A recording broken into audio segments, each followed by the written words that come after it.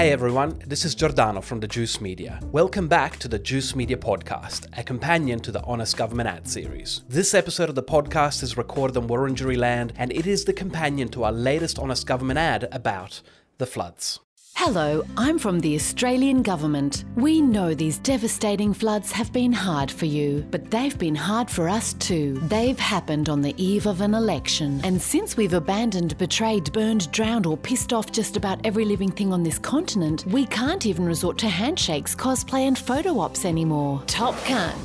This Honest Government ad acts as a segue, unfortunately, to the last one we made in 2020 about the fires, which was the last major climate disaster to hit Australia. In so many ways, the situation has not changed. This government still doesn't listen to the experts or heed warnings, it still fails to prepare, and then when the shit hits the fan, it goes missing in action and looks for others to blame. The one thing that has changed, thankfully, is that this disaster has happened just before the next federal election, which means the nation will get to decide in the next few weeks whether this is the government we want to have in charge as we head deeper into the climate crisis. In this podcast, we'll be talking about all that, but I also want to use this time to hear from the communities that were hit by the floods, to get a sense of the loss and grief, as well as the stories of bravery and heroism which ensured hundreds of lives were saved. Which is why I'm stoked to have as my guest today a local resident from Lismore, the epicenter of the floods, Sue Higginson. Sue is a farmer, a mother and grandmother, an activist, and also a kick-ass public interest environmental lawyer. As the former principal solicitor of the Environmental Defender's Office, Australia's leading environmental law institution, Sue has led some of the highest profile environmental litigation in the country, taking on mining giants Adani, Whitehaven, BHP, Rio Tinto in the courts, and winning. I hope you enjoy our chat,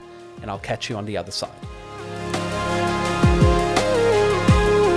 Welcome to the Juice Media podcast. Sue Higginson, it's really great to have you here. Thank you. It's great to be here. Look, for those who might not know you, perhaps you could briefly introduce yourself, where you live, your connection to the areas affected by the floods, and your professional work. Yeah, thanks. So I'm a public interest environmental lawyer, and I've been working in that field for a couple of decades now. I'm the former CEO and principal solicitor of the Environmental Defender's Office in New South Wales, which is one of our leading public environmental law institutions. I'm a Lismore local. I've been here all my adult life. Well, I got here when I was a teenager. It's where I've had my children and where my grandchildren have now been born. And here is where I farm with my partner. So we are farmers as well. We are dryland rice farmers. So we've engaged in this kind of farming because we have tried to embrace innovative modern ways of farming that are sustainable and enhance the environment and work with the environment. That's who I am and what I do. Well, it's really great to have you here because, as you know, our latest Honest Government ad spoke about the floods, the tragic floods that have hit your area. And, we've spoken to climate scientists in our recent podcasts, but I really wanted to speak with someone from the area who can, talk about the actual experience on the ground. Obviously the video that we've made focuses on the government's abject failure to prepare and respond to this disaster. And I want to talk with you about that too. But first, before we get onto the shitfuckery, I think it's important to acknowledge and give priority to the stories of bravery and heroism in the communities that have been hit by the floods, which have prevented this disaster from claiming so many more lives. Can you paint a picture for us of how the community there has responded to this disaster, so people listening can get a sense of what happened and how it unfolded? Yeah, look, I mean, really, it's been nothing short of absolutely heroic. We're really used to floods in Lismore and the Northern Rivers. We're one of the wetter areas in the country. This rain event built up with novel components to it. The rain just kept pelting down and pelting down. We knew we were getting flood warnings. And in fact, really, the day before on the Saturday, the flood warnings were pretty good. We were getting those. We went from minor to moderate to major flood warnings. You just got to picture, if you're from Lismore or you come to Lismore, everywhere you go, on every power pole or building, there's a little sign and it says the 74 flood. This is imprinted culturally in us of the highest, or, the 54 flood was a little bit higher than that perhaps, but that's the marker. And I kid you not, that marker, you look in the sky and you see it above where you are. So we were preparing and everybody moved their stuff up to their roofs, up to their flood level, and everybody enacted their flood plans. We were told to prepare for a flood that would go over our levee bank over 10 metres. And so that was the preparation work. But around about 10 p.m. that Sunday night, a lot of the social media feeds and the conversations happening late were, guys, if you can move and you can evacuate, do it now. The SES had already given a bit of an evacuation warning to people in the lower areas.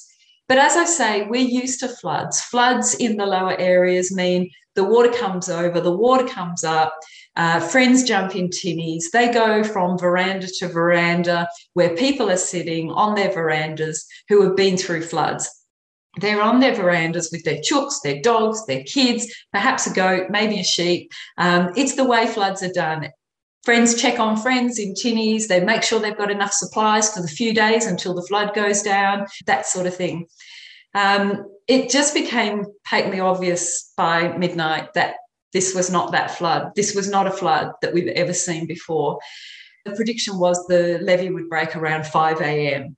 The levee broke much earlier than that. So by 5 a.m. as the sun rose, those people who would ordinarily be jumping in their tinnies to go and greet their friends were actually jumping in their tinnies, risking their lives, and then going to save their friends and save their lives, save them from on top of their roofs, save them from inside their roofs. And we know being inside a roof is an incredibly dangerous thing to do, but people were in their roofs because they couldn't get onto their roofs and they had nowhere else to go.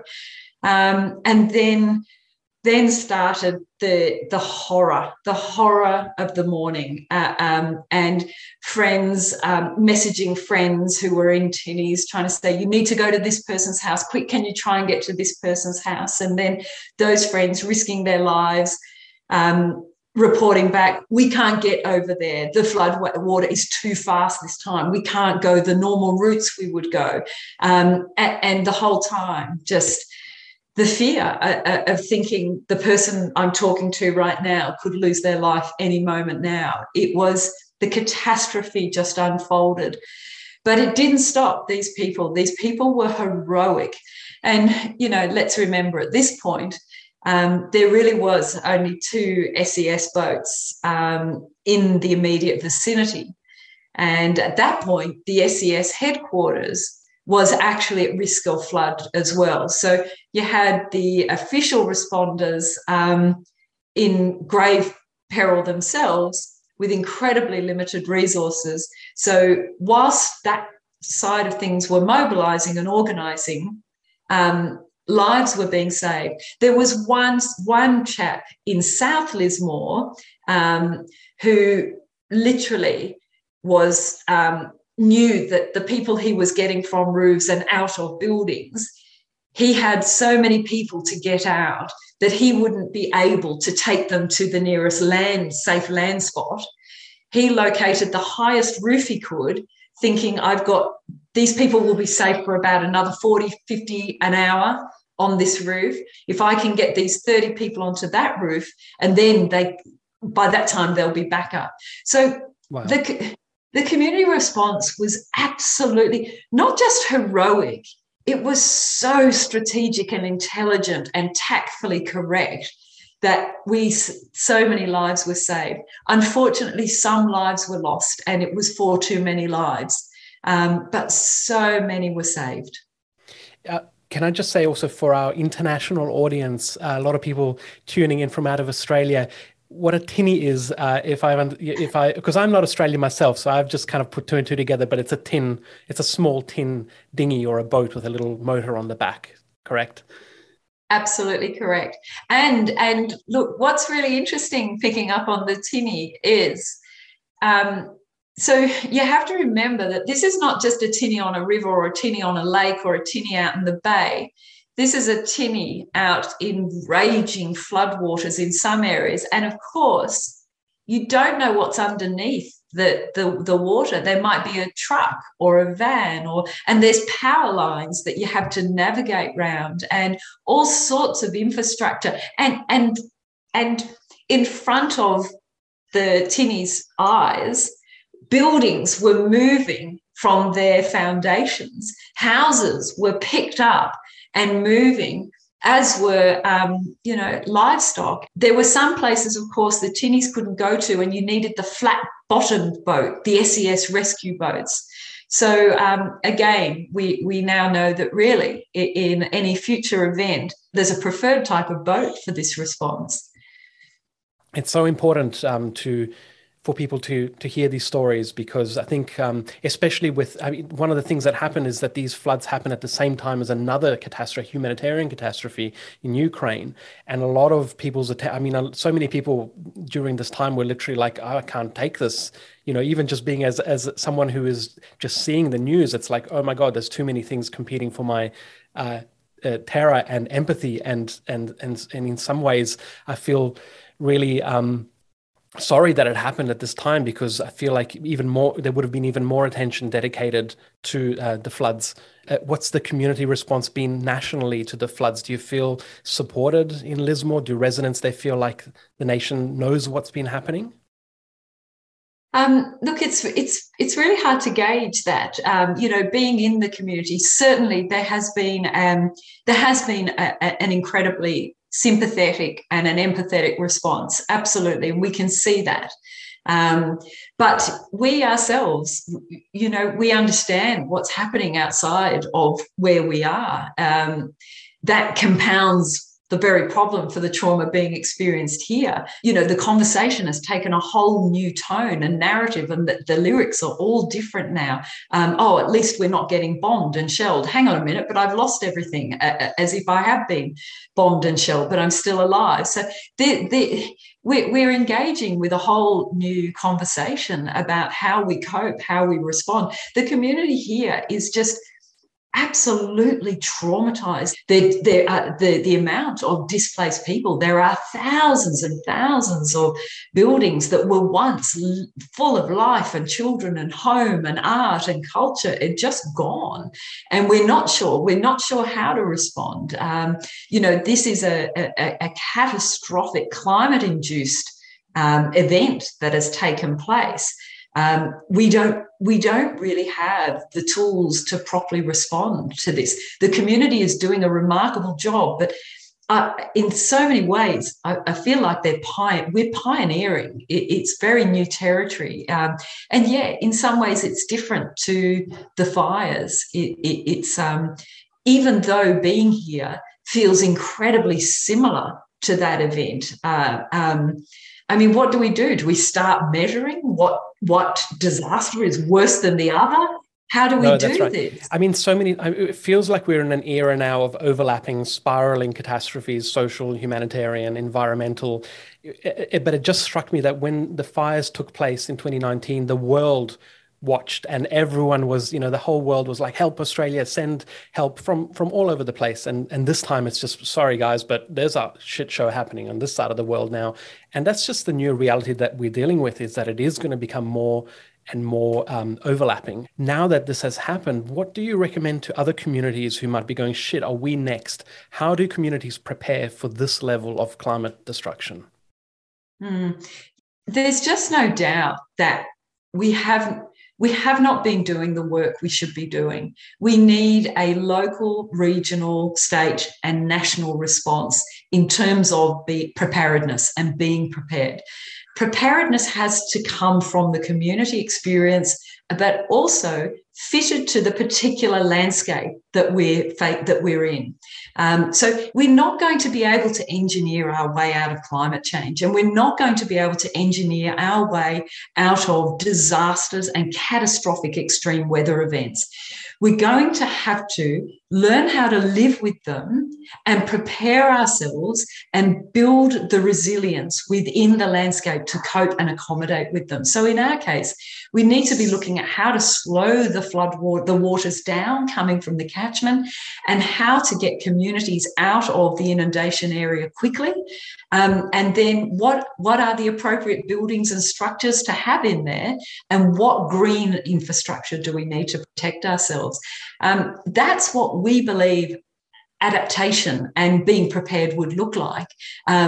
We're not being offered that right now, quite the contrary. So that's been quite alarming for us. And I would advise any communities elsewhere be really cognizant and aware of political announcements and solutions that actually won't provide the response that we really need. Well, Sue, that takes us into the role of government in all this. And, let's talk about the mob that did not respond adequately to this catastrophe. What was the expectation from state and government, and where were the failures that are apparent in that response? So the immediate response is, naturally, you've got thousands of people who are displaced. So providing some form of shelter, protection and safety for those people was fundamental. Our immediate evacuation centre was unfortunately nothing short of grim. There was no dignity in those shelters at all. There was barely a place to rest your bones and lie down. There were not the facilities to rest on. The evacuation centre was completely unprepared for the scale of the damage, harm and the need.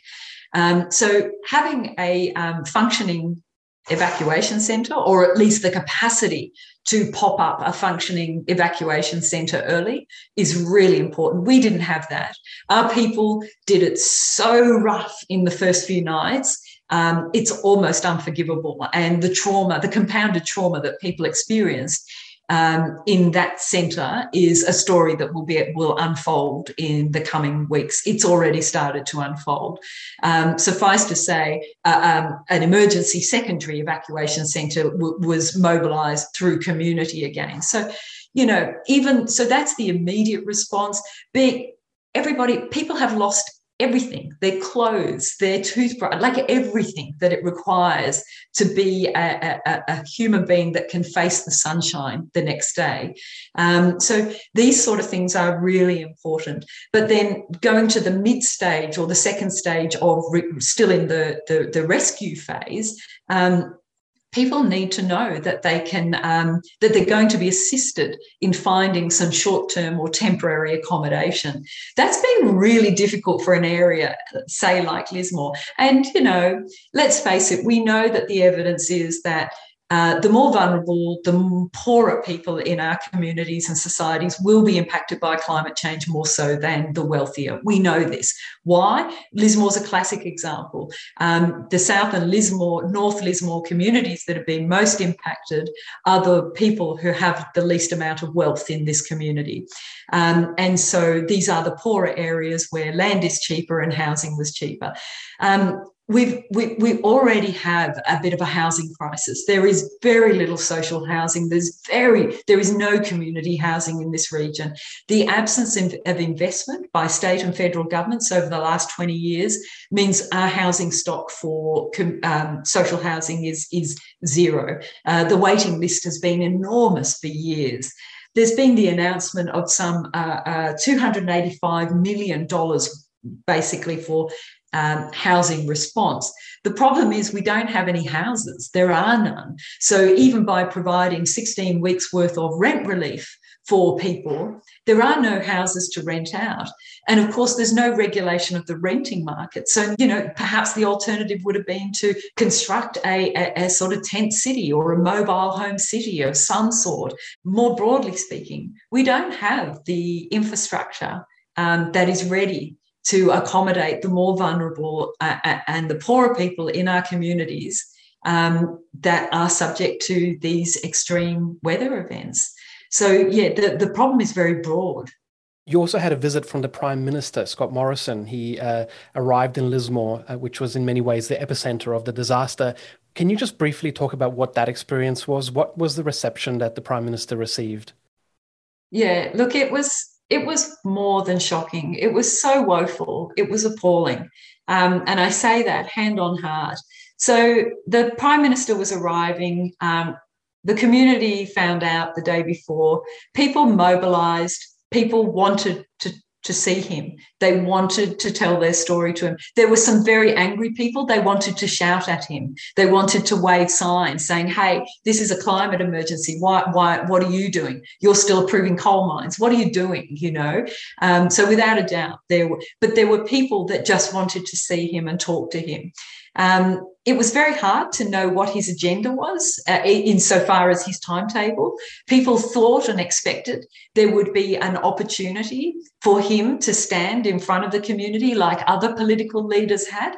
We had the New South Wales Premier walk up and down the main street, which is actually the centre of the apocalypse. It's just carnage and destruction everywhere. The New South Wales Premier walked up and down the street, so did other people, and people could come and meet. He was hugging people. There were people there that perhaps shouted at him. Scott Morrison, nobody knew where he was. There was a network saying, have you seen him, through social media and other channels. Apparently, he briefed the media and said there will be no media access to me, the Prime Minister, except when I say in one closed room in the Lismore Council chambers. So people found out. They gathered at the Lismore Council chambers, which was a public community space. When they arrived to, I think it was in the order of about 80 armed police officers. And then they were told it was 2:00 or 2:30, and about an hour later, a car drove through a lined wall of police officers, not from our community, some local police officers, but many from a long distance away. He drove in, locked the doors, and then drove out after the event. And so I was there. I was at that space. I witnessed it. I saw women with their babies still in their gumboots. They put down their scrubbing brushes and their gurneys, and they were genuinely there to tell him their story. They wanted him to hear what they were going through. And when one woman standing next to me realised what was happening, she broke down. She actually broke down into tears and then shouted and just went, I just can't believe this. I hate him. The emotion was incredibly raw. This was literally a woman with her young child, and she just wanted to tell her Prime Minister. And she actually thought he was coming to listen. And so that's when I think the few hundred people that were there really realized that he was not coming for them. That's for sure. This is the guy who came up with the "Where the bloody hell are you" tourism ad campaign. So he's, at least no one can say he doesn't live out his own stupid marketing slogans in real life as a political leader. That is so infuriating. I mean, I'm used to being infuriated by this government, but just listening to you relate that story, this is making my blood pressure rise. And this brings us to the next question, which is the election, which we now have an opportunity to really make as a nation to vote on this performance. Perhaps this is the only disaster that this government really cares about, is an electoral disaster. I almost feel like if there's one positive thing about these floods, is that the timing of them. They've happened just before an election, as opposed to the bushfires, which happened just after the 2019 election, which was excruciating. What is the feeling that those affected will take to the voting booths in just a few weeks? Look, it's always really hard to gauge, how this translates to the electorate and electoral politics in that sense. I absolutely think that there is a serious connection that people are making, people who are otherwise not necessarily engaged in the narrative of climate change. I think there is a resounding awareness that may not have been there before this event, that this is a climate change induced event. It doesn't matter how long you've been on the planet. That was the first time. And it was the very definition of an extreme weather event. There's just no two ways about it. And everybody here, up and down this catchment to the flood, all the way down the floodplain, realises that this is the thing that people have been talking about, however they've heard that in their conversations, even if it was from Barnaby Joyce laughing at it. I think that the penny has really dropped, sadly and tragically. I walk through what was once my town.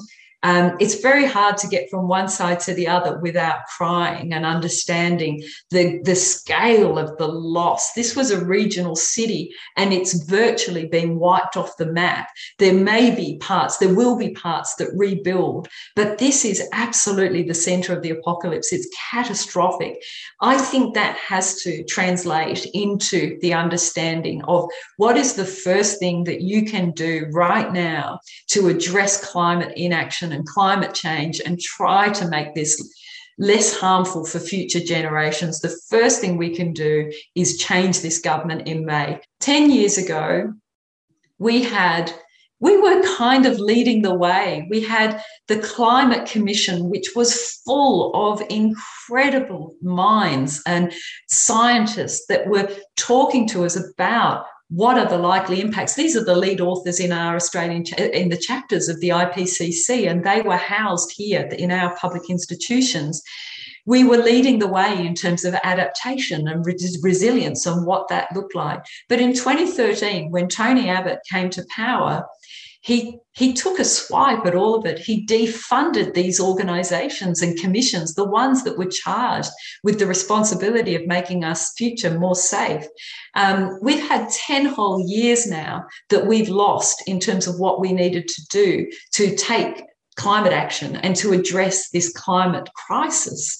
I do think that people in this region realise now that there's a job to do, and the guys in there are the same ones that have been laughing at that job, ignoring it, taking lumps of coal into Parliament and laughing, thinking that was a joke. Well, this is not a joke. This is a crisis. Well, look, as we say at the end of the video, Australian government will literally get you all killed if you re-elect us in May. People say, "Oh, that's funny video," and I'm like, "Yeah, that wasn't a joke." Sue, your professional field of expertise is environmental law, so it would be remiss of me not to ask you to comment on a major development which just came out in the past few days, the Sharma court case, a court case that was brought by a group of 8 brave children against the federal environment minister to protect young people from the future harm caused by the impacts of climate change. Can you talk about this case and what has the latest development been? Yeah, look, it was a really clever case that was brought by the 8 children and the sister Arthur. I think she was in her 80s. And it was basically a class action arguing that the Commonwealth Minister for the Environment, Susan Ley, has a duty of care when she's making decisions to approve things like coal mines, or if you consider whether a coal mine should go ahead, or a greenhouse gas emission type of project. When she's making those decisions, she needs to consider the impacts that they will have on children. So the first case was really incredible, and it brought evidence from public health medical experts and others to show how these sort of developments, particularly coal mine developments, are going to exacerbate climate change. Then the health experts were able to show that the impacts of a changing climate and what that means to the health of future generations. So anybody, 18 years and younger at this point in time, that the impacts on them, we're talking about serious injury and death. They were that is the evidence of these medical experts looking at all of the science, all of the predictions, which we know is the world consensus of science, these predictions, the medical experts then translate that into what it means in terms of public health outcomes. And they have actually clearly stated in evidence in court that we are talking about catastrophic health impacts to our young people, whether it be through, air pollution, etc., increasing temperatures, or death from catastrophic events. We are talking about serious injury and death to those young people. So the court naturally found, well, yes, a Commonwealth minister does have a duty of care if she's making decisions that are going to exacerbate or those impacts on young people.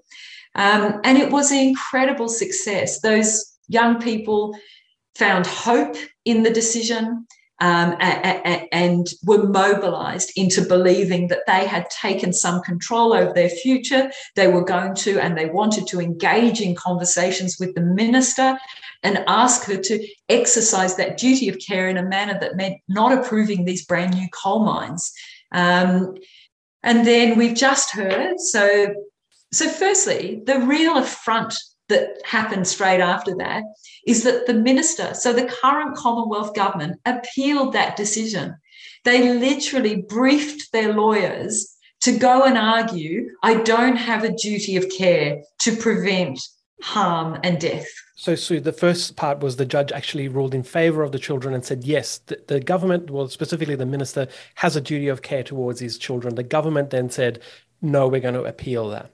Is that? Yes, that's absolutely right. The joy when that decision came down. I mean, the Australian networks of, people who care, and the Twitter and all of the social media, it was just jubilation. It was like, oh, wow, finally justice has come to the discussion, and justice is going to intervene. Remembering we have seen so little climate action politically for so long, it was almost like, wow, this is the end of that absurdity. Now we can have the real discussion about how we, if we want to put it in the terms of the litigation, how we can protect our children from harm and death from climate change. And then, the government chose to appeal that responsibility. I mean, it's unfathomable in the first place to consider that you would object to having that duty when you are the responsible minister and the responsible government in a country. How do we explain that to our children? Well, I explained it to my adult children, and they're pretty furious, and they certainly won't be voting for this government, I know. And so then she appealed, and the full bench of the federal court said, I think the judge probably went a bit too far. We can't find duties of care on ministers. They have other responsibilities, and we don't want this coming into this justice narrative right now. It won't work for all these other reasons. So we're going to overrule that, and there you go. And, Susan Ley, the current Commonwealth Environment Minister, knew that she would have a good basis to appeal that judgment. And the way we could have avoided that is if she and her legal team did just sit back and say, well, that is the new law. That is the new law, and we're going to follow it. And let's in fact make our written parliamentary-made law up to date with how that single judge suggested the law. That's what a proper, responsible government would do, and that's not this government. Yeah. Now it's your turn to be optimistic, Sue. That's I would love if that had been the response from Susan Ley. But just very briefly, is this the end of the road? I mean, I saw the scenes of the kids getting the news outside the court case. Some of them were in tears. It was heartbreaking. But good on them for being such little, warriors from the get-go. I mean, in so many ways, children don't have a choice, which is really heartbreaking in itself. But is that the end of the road for this case, or is there another stage of appeal for them? Yeah, look, there is one more stage of appeal, and that's to the Australian High Court. Whether or not those young people and the current legal team choose to do that, that's something we'll see. They've got, I think, another week or so to consider whether they'll file that appeal. I'm not going to say either way whether they will or won't. The difficulty of appealing is, the full bench of the federal court did produce a very comprehensive judgment that follows the traditional path of the law. So any appeal will be difficult, and I'm not suggesting that it won't be taken up. We'll see how that plays out in the coming days. I mean, what this suggests is that, we have electoral options, we have legal options, and we're trying to approach this problem, this human-induced problem of climate change from so many different directions. We don't know which ones are going to work. So people are just trying everything, and most of them aren't going to work. But it's this combination of everything, sort of multivectorial approach from different angles that is really, it's now unmistakable. We're seeing it everywhere. But just to bring us back to that political aspect of that fight, I just wanted to ask you one last question, Sue, and thank you so much again for joining us and taking the time out of your day. I know, you've been through a lot, so thank you very much for taking the time to share this experience with us. But I wanted to ask you to conclude, to wrap up, about your turn to politics. You've been a successful and highly respected environmental lawyer.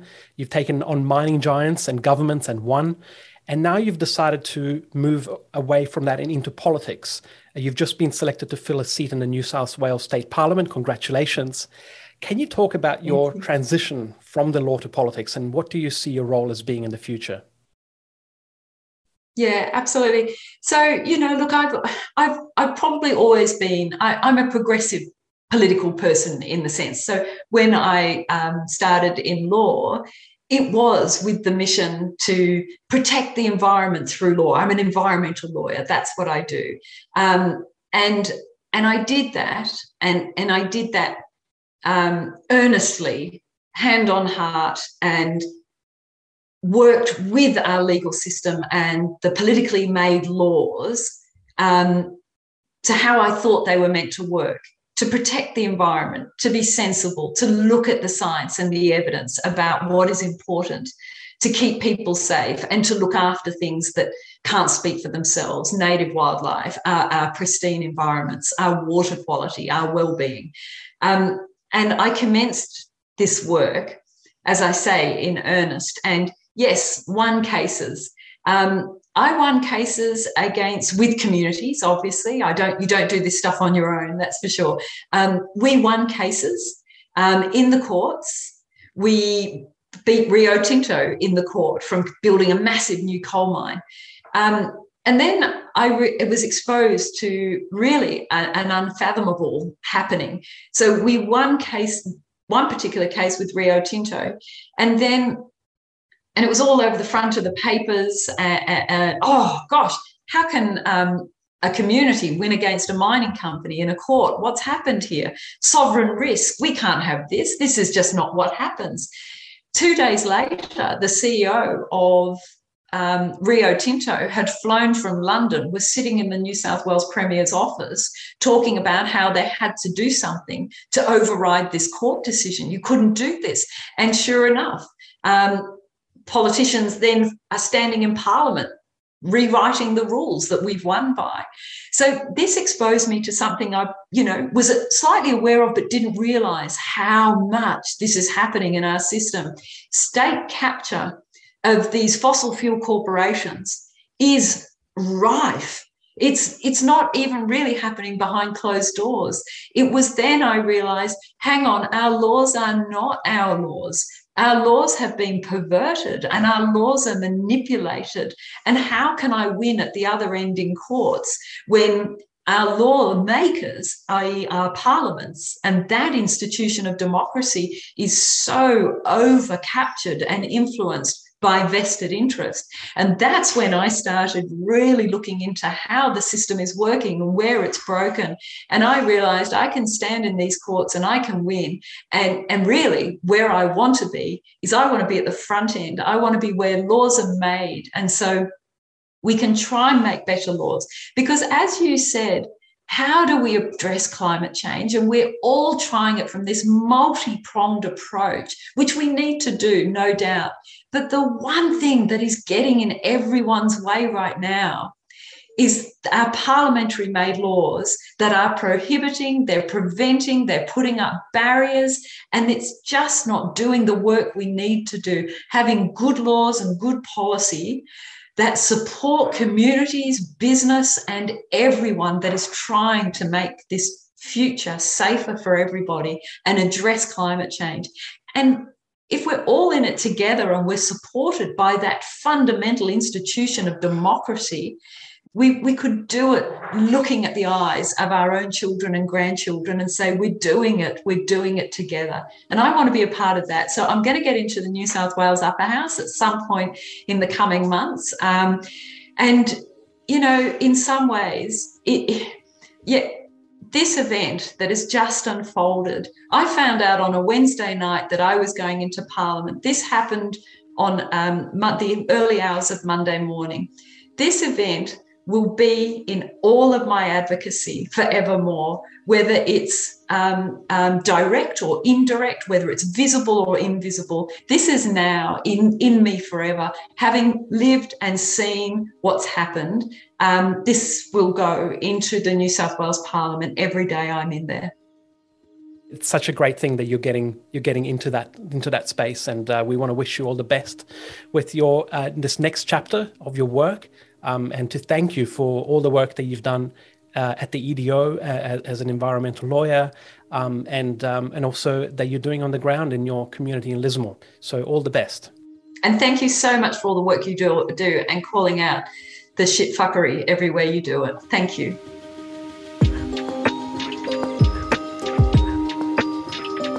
Well, that brings us to the end of this episode of the Juice Media podcast. Before we part ways, a reminder that we've released our new Department for Thoughts and Prayers merch, and all the profits from the sales will go towards supporting communities affected by the floods in New South Wales and Queensland. You can grab some swag from our store at shop.thejuicemedia.com. Of course, if you'd prefer to donate directly, you can do that too, and we've suggested 3 fundraisers, which we'll include links to in the show notes or in the video description if you're watching this podcast on YouTube. Which is a good time to remind you that this podcast is available on your favorite podcast app, but that we also publish a video version on our YouTube channel. Thanks to Ellen for helping to produce and edit the Juice Media podcast. And as always, thank you to our patrons who make the podcast and the Honest Government ads possible, especially these legends who support us via our highest patron tier of $100 a month. Thank you. If you value our work, please support us on Patreon at patreon.com/The Juice Media. You've been listening to the Juice Media podcast with me, Giordano. I'll catch you very soon for our next Honest Government ad. Until then, take care.